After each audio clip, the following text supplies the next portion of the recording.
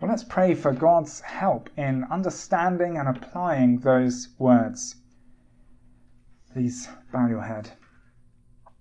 In Job chapter 23, Job says, "I have treasured the words of God's mouth more than my daily bread." Heavenly Father, please make us like Job. Would we too treasure your word more than our daily food? Help us to find much in your word to treasure this morning. For Jesus' sake, Amen. Is it possible to have both peace and purpose at the same time? Can we experience peace and purpose simultaneously? It seems to me that our 21st century Western culture isn't very good at holding peace and purpose together. We tend to call a peaceful person laid back. But someone who's laid back doesn't sound like a person who gets a lot done. Then, on the other hand, we call purposeful people driven. But a person who's driven doesn't sound like someone who's very peaceful. So is it possible to hold those two things together, peace and purpose? Jesus says it is.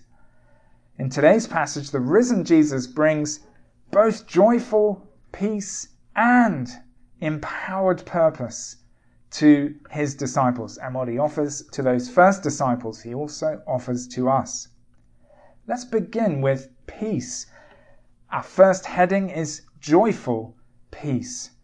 Please look down to verse 19. When it was evening on that day, the first day of the week, and the doors of the house where the disciples had met were locked for fear of the Jews, Jesus came and stood among them and said, "Peace be with you."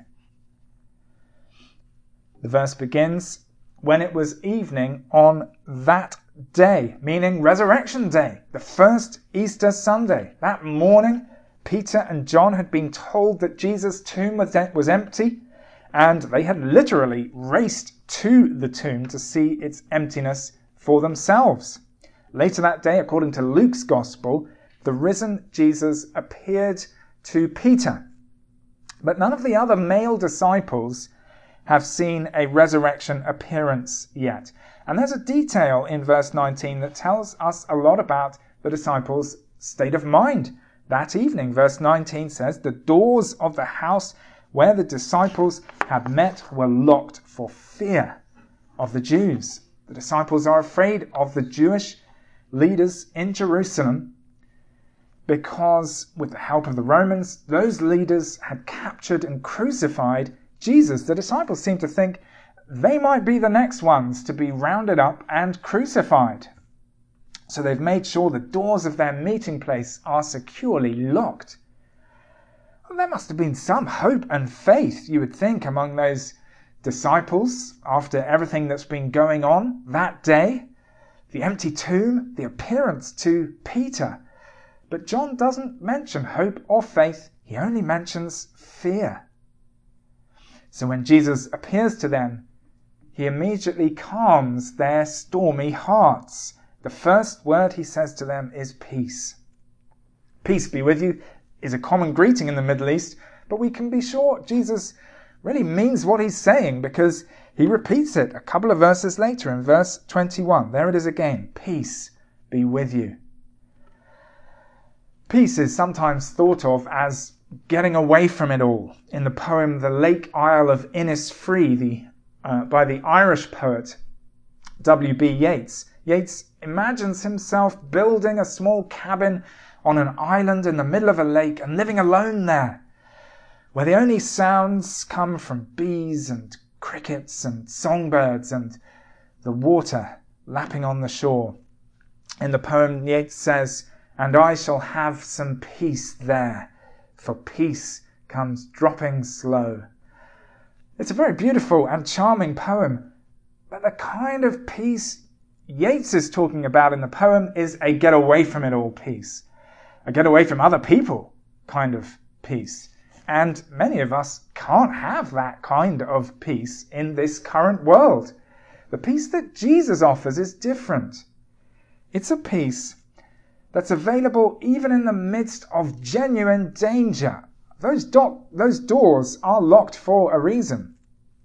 And it's a peace that can be experienced alongside other people in the midst of all the hubbub of conversation and activity at the end of that very intense Easter Sunday. To understand the nature of this peace that Jesus offers, please look down to verse 20. After he said this, he showed them his hands and his side. Then the disciples rejoiced when they saw the Lord. Jesus is identifying himself. His nail-pierced hands and his spear-pierced side show that it's really him. But there's more to those still visible wounds than identification alone. They serve as a reminder of the meaning of Jesus' death. Just as Moses lifted up the snake in the desert, Jesus himself explained back in John chapter 3, so the Son of Man must be lifted up, that everyone who believes in him may have eternal life. Moses lifted up a bronze snake in the desert by fixing it to a pole, and the Son of Man was lifted up when he was nailed to the cross. Those who believe in Jesus Christ crucified have eternal life because they no longer have to pay the penalty price for their sins. Jesus paid that price for everyone who trusts in him as he died.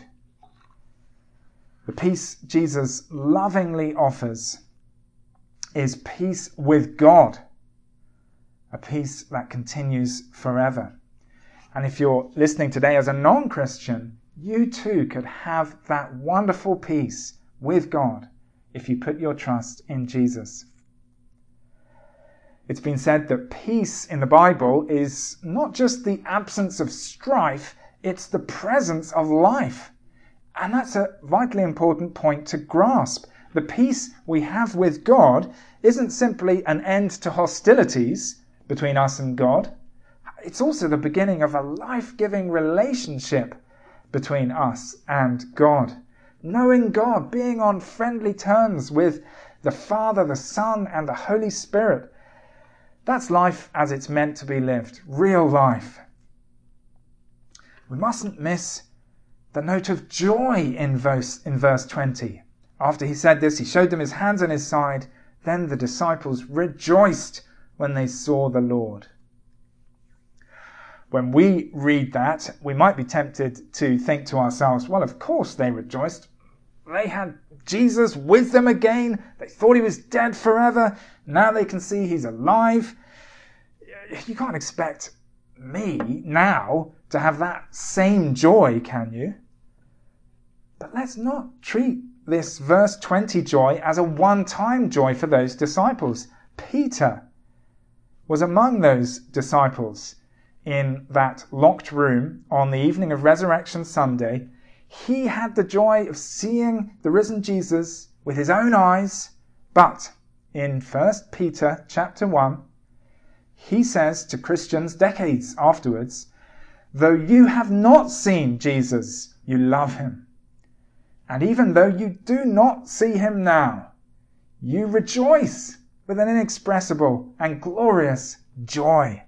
In other words, we too can rejoice in the risen Lord Jesus, even though we don't see him, just as those first disciples rejoiced when Jesus appeared among them. Joyful peace is available to every believer. If you've known plenty of Christians in your life, I'm sure you can think of at least one or two who radiated joyful peace even when going through very difficult circumstances. I think of a friend who told me that he and his wife had gone through fertility tests and then been told that it was extremely unlikely that they would ever have children. They were in their 20s. That was a very hard thing for them to hear. But my friend said to me, just after telling me that, he said to me with full sincerity, without in any way forcing out the words, he said, "We've got the gospel. How can we despair?" I'm sure you also can think of Christians who held on to joyful peace even through severe trials. Their pain was real, but it didn't extinguish their joyful peace. It is possible to go through life without claiming good things that are available to you, and that can be true of Christians when it comes to the joyful peace Jesus offers. We need to recognize that it is available. And if we're conscious that we've been missing out on it, we should reach out to God and ask Him to help us experience it once again. It may well be the case that during the pandemic you have found that anxiety has been swamping your joy. That would be extremely understandable. According to the National Center for Health Statistics, 40% of US adults developed symptoms of depression or anxiety during 2020, a massive increase on the numbers for the previous year. We've been living under pressure, the pressure of uncertainty to do with health, employment, and finances. And we've also lost many of the social interactions that make life pleasant. It would be understandable if you feel joyful peace is a memory from a past life. Now, I don't want to add to anyone's anxiety by making you anxious about your lack of joyful peace, but I do want you to hear that with Jesus risen from the dead, joyful peace can be yours to experience. Perhaps you could make David's prayer in Psalm 51 your own prayer. Restore to me the joy of your salvation, he prays to God. Restore to me the joy of your salvation. Psalm 51 was written when David was sitting among the wreckage caused by his own sin. It was written after God used the prophet Nathan to convict David of sin following his adultery with Bathsheba. That sin led to the murder of Bathsheba's husband and the death of David and Bathsheba's first child. Yet even then, David didn't give up on joy. He reached out to God for it. He believed it was available. He prayed, restore to me the joy of your salvation. Perhaps like David, you're sitting among the wreckage caused by your own sin. If David can say to God, restore to me the joy of your salvation, so can you. We can have even more confidence than David when we pray that prayer because of the nail-scarred hands and spear-scarred side of Jesus. David had a sacrificial system that spoke promisingly of the forgiveness of sins. We have a sacrificed Saviour who has actually provided the forgiveness of sins through his death. If you're sitting among the wreckage caused by your own sin, you have even better reasons than David for reaching out to God to claim the joyful peace that is available to you through Jesus. In recent weeks, my 11-month-old baby son Solomon has become somewhat obsessed with our ceiling fan. If it's switched off, he will stare at it, make an unhappy sound, point at it with his arm, and generally do everything within his power to get Betsy or me to put the fan on. So we have the fan on the whole time. If he's been outside in the stroller, it is the first thing he looks at when we wheel him through the door. When he wakes up in the morning, it's the first thing he looks at. Once we've switched it on, he settles down immediately. He loves it when the fan is on. He knows we can make that happen, and he won't rest until he gets that outcome. If he could speak, I think he'd say to us, guys, that wonderful twirly thing up there, it's not moving. Let's have it. It's good when it goes around and around, so let's have it. Well, Solly's attitude to the ceiling fan really should be our attitude towards the joyful peace God offers us through his risen Son. It's available to us. Let's have it. Let's have that fullness of life. Well, it's time for us to move on to the second half of the sermon, empowered purpose. Empowered purpose. W.B. Yeats thought longingly of life on the lake isle of Innisfree, surrounded by the sounds of nature. And there is a lot that's attractive about that vision of life. But Jesus does not want his people to retreat from the world. Instead, he gives us itchy feet. He sends us not to a place of quiet retreat from the world, but out into the world, meaning the people of the world. Take a look at verse 21. Jesus said to them again, "Peace be with you. As the Father has sent me, so I send you." Just as Jesus was sent to the world to bring salvation, so we have now been sent to the world to continue that work.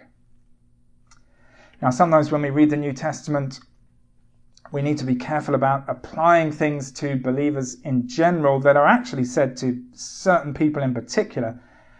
But this isn't one of those occasions. John describes the people Jesus is speaking to as the disciples in verse 19. If he had said the 12, then we might need to be more cautious before applying these words to ourselves, because those 12 disciples, minus Judas, did have a unique role as Jesus' personally appointed apostles.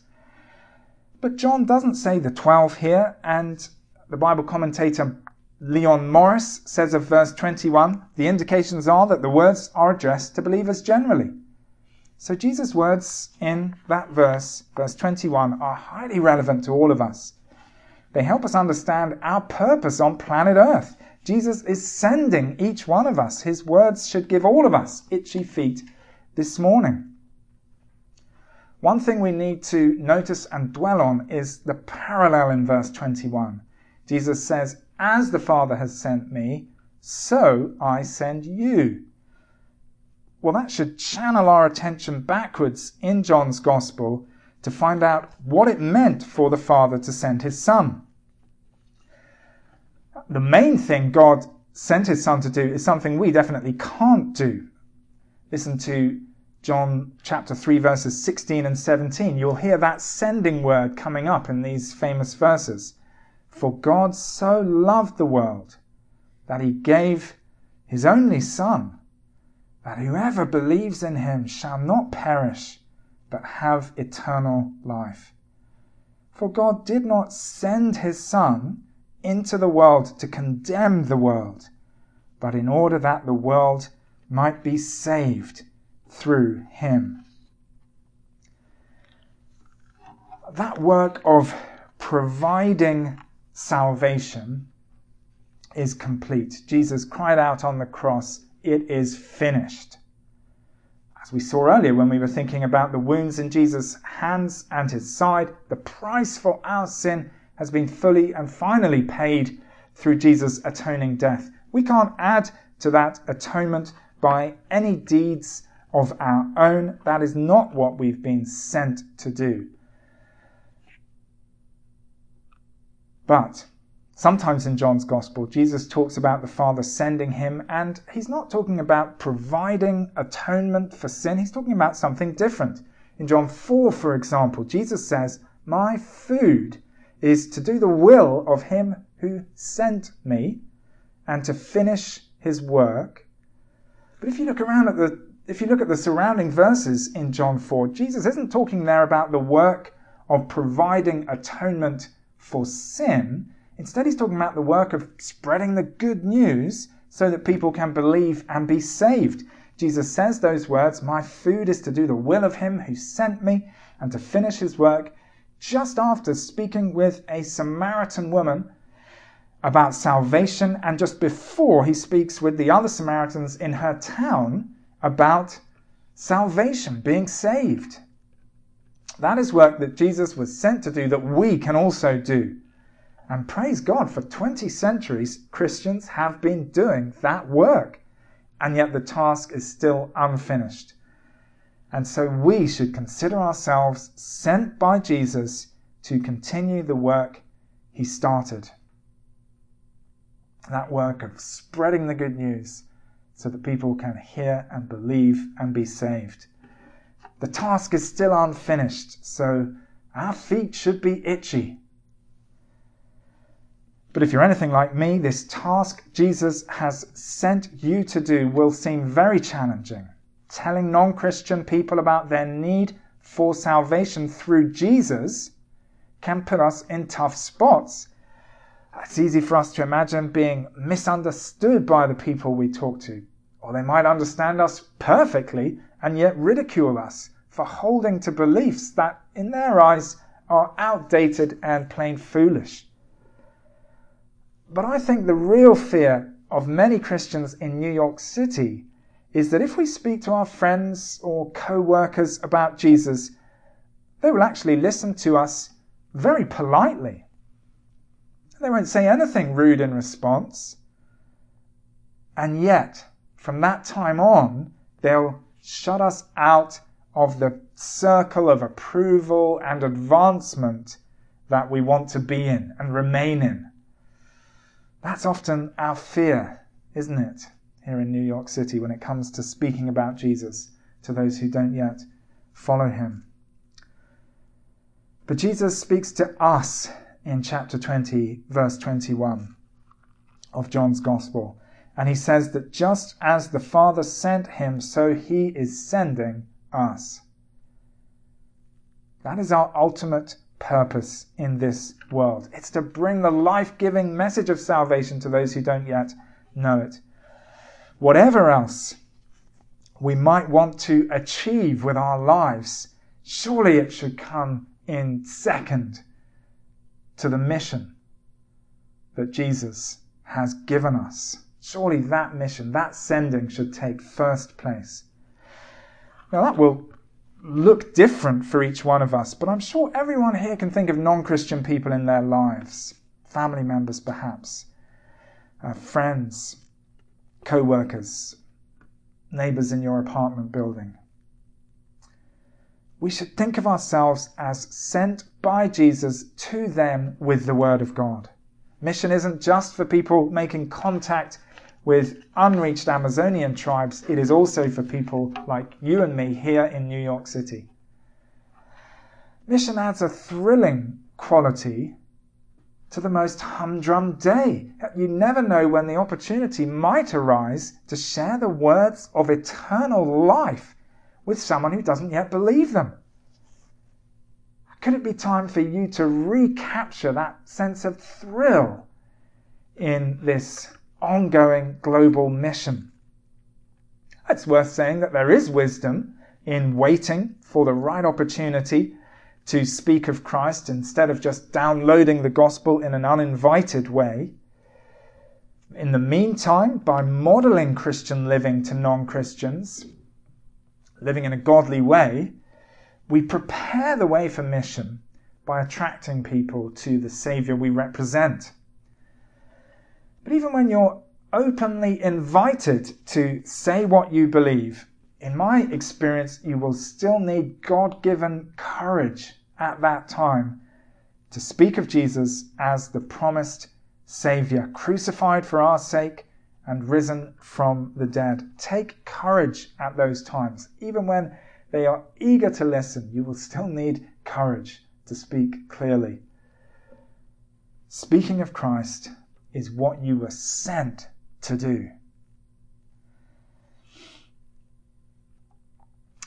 Another thing that is worth saying, I think, and encouraging and helpful for us is that we shouldn't think of mission as a purely individualistic thing. Yes, we may well get opportunities to share our faith on an individual basis, one individual to another, but mission is also something we do as a body, as a church. Good Shepherd gives away 10% of our budget every year, and most of that 10% goes towards mission. We also try to proclaim the gospel every Sunday here at church, so whatever you do to keep Good Shepherd going is an act of mission.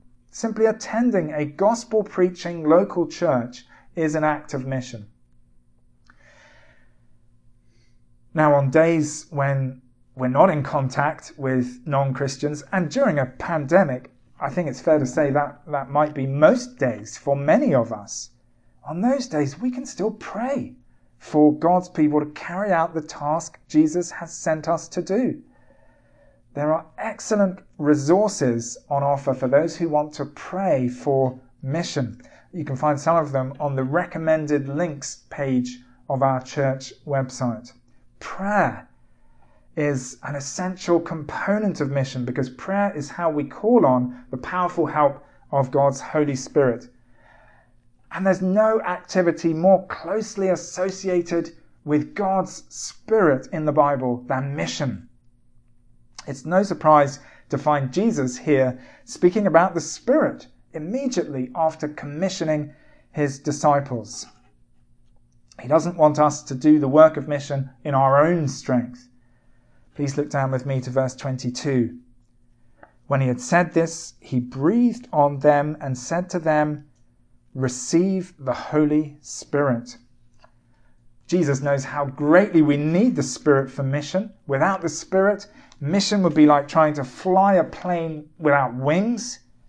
Only the Spirit can give life to those who are spiritually dead. And so Jesus tells his disciples that they must receive the Spirit. He knows that will happen 7 weeks later on the day of Pentecost, after he has himself ascended into heaven. That was when the disciples received the Spirit, and since then everyone who believes in Jesus receives the Spirit. Verse 22 helps us understand what it means to have the Holy Spirit dwelling within us.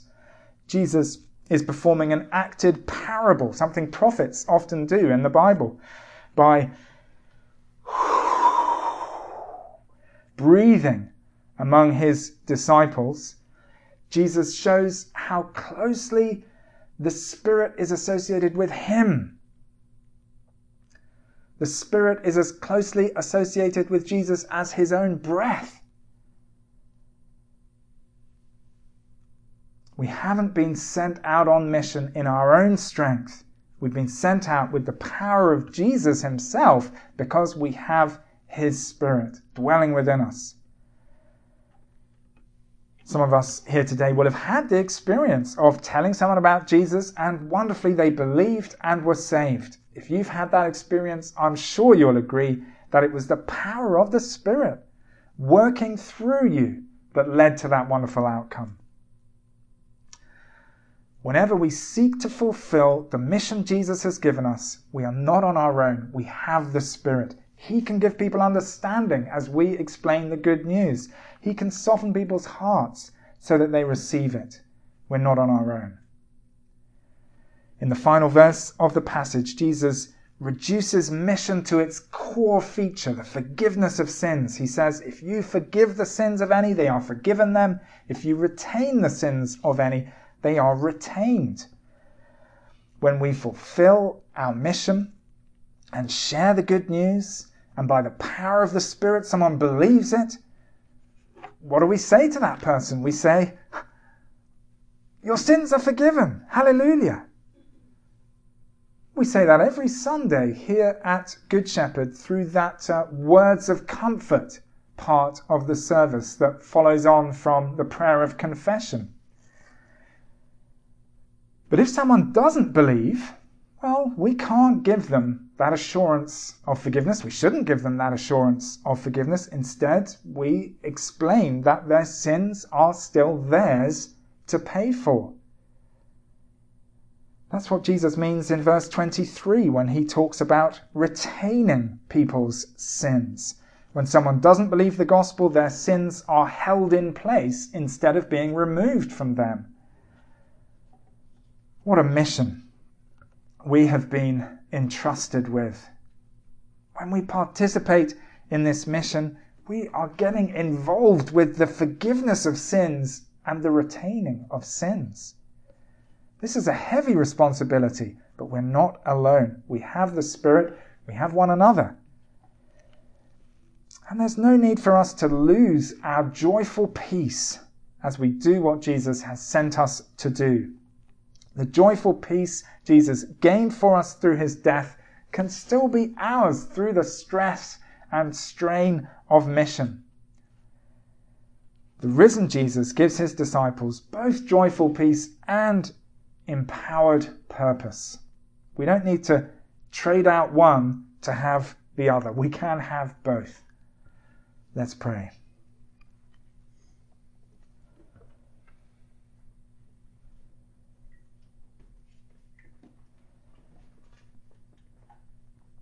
Father in heaven, we think of that image in our first Bible reading this morning.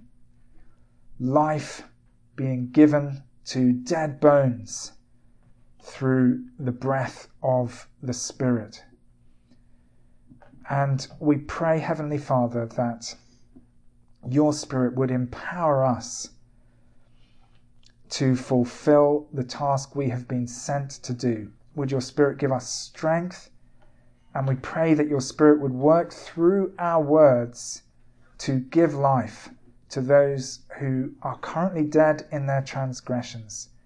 Use us for this glorious task, we pray. And we ask, Father, that we would not lose our joyful peace along the way. Would we claim it from you and enjoy it? And we pray that you would help us to hold on to it. For Jesus' sake, amen.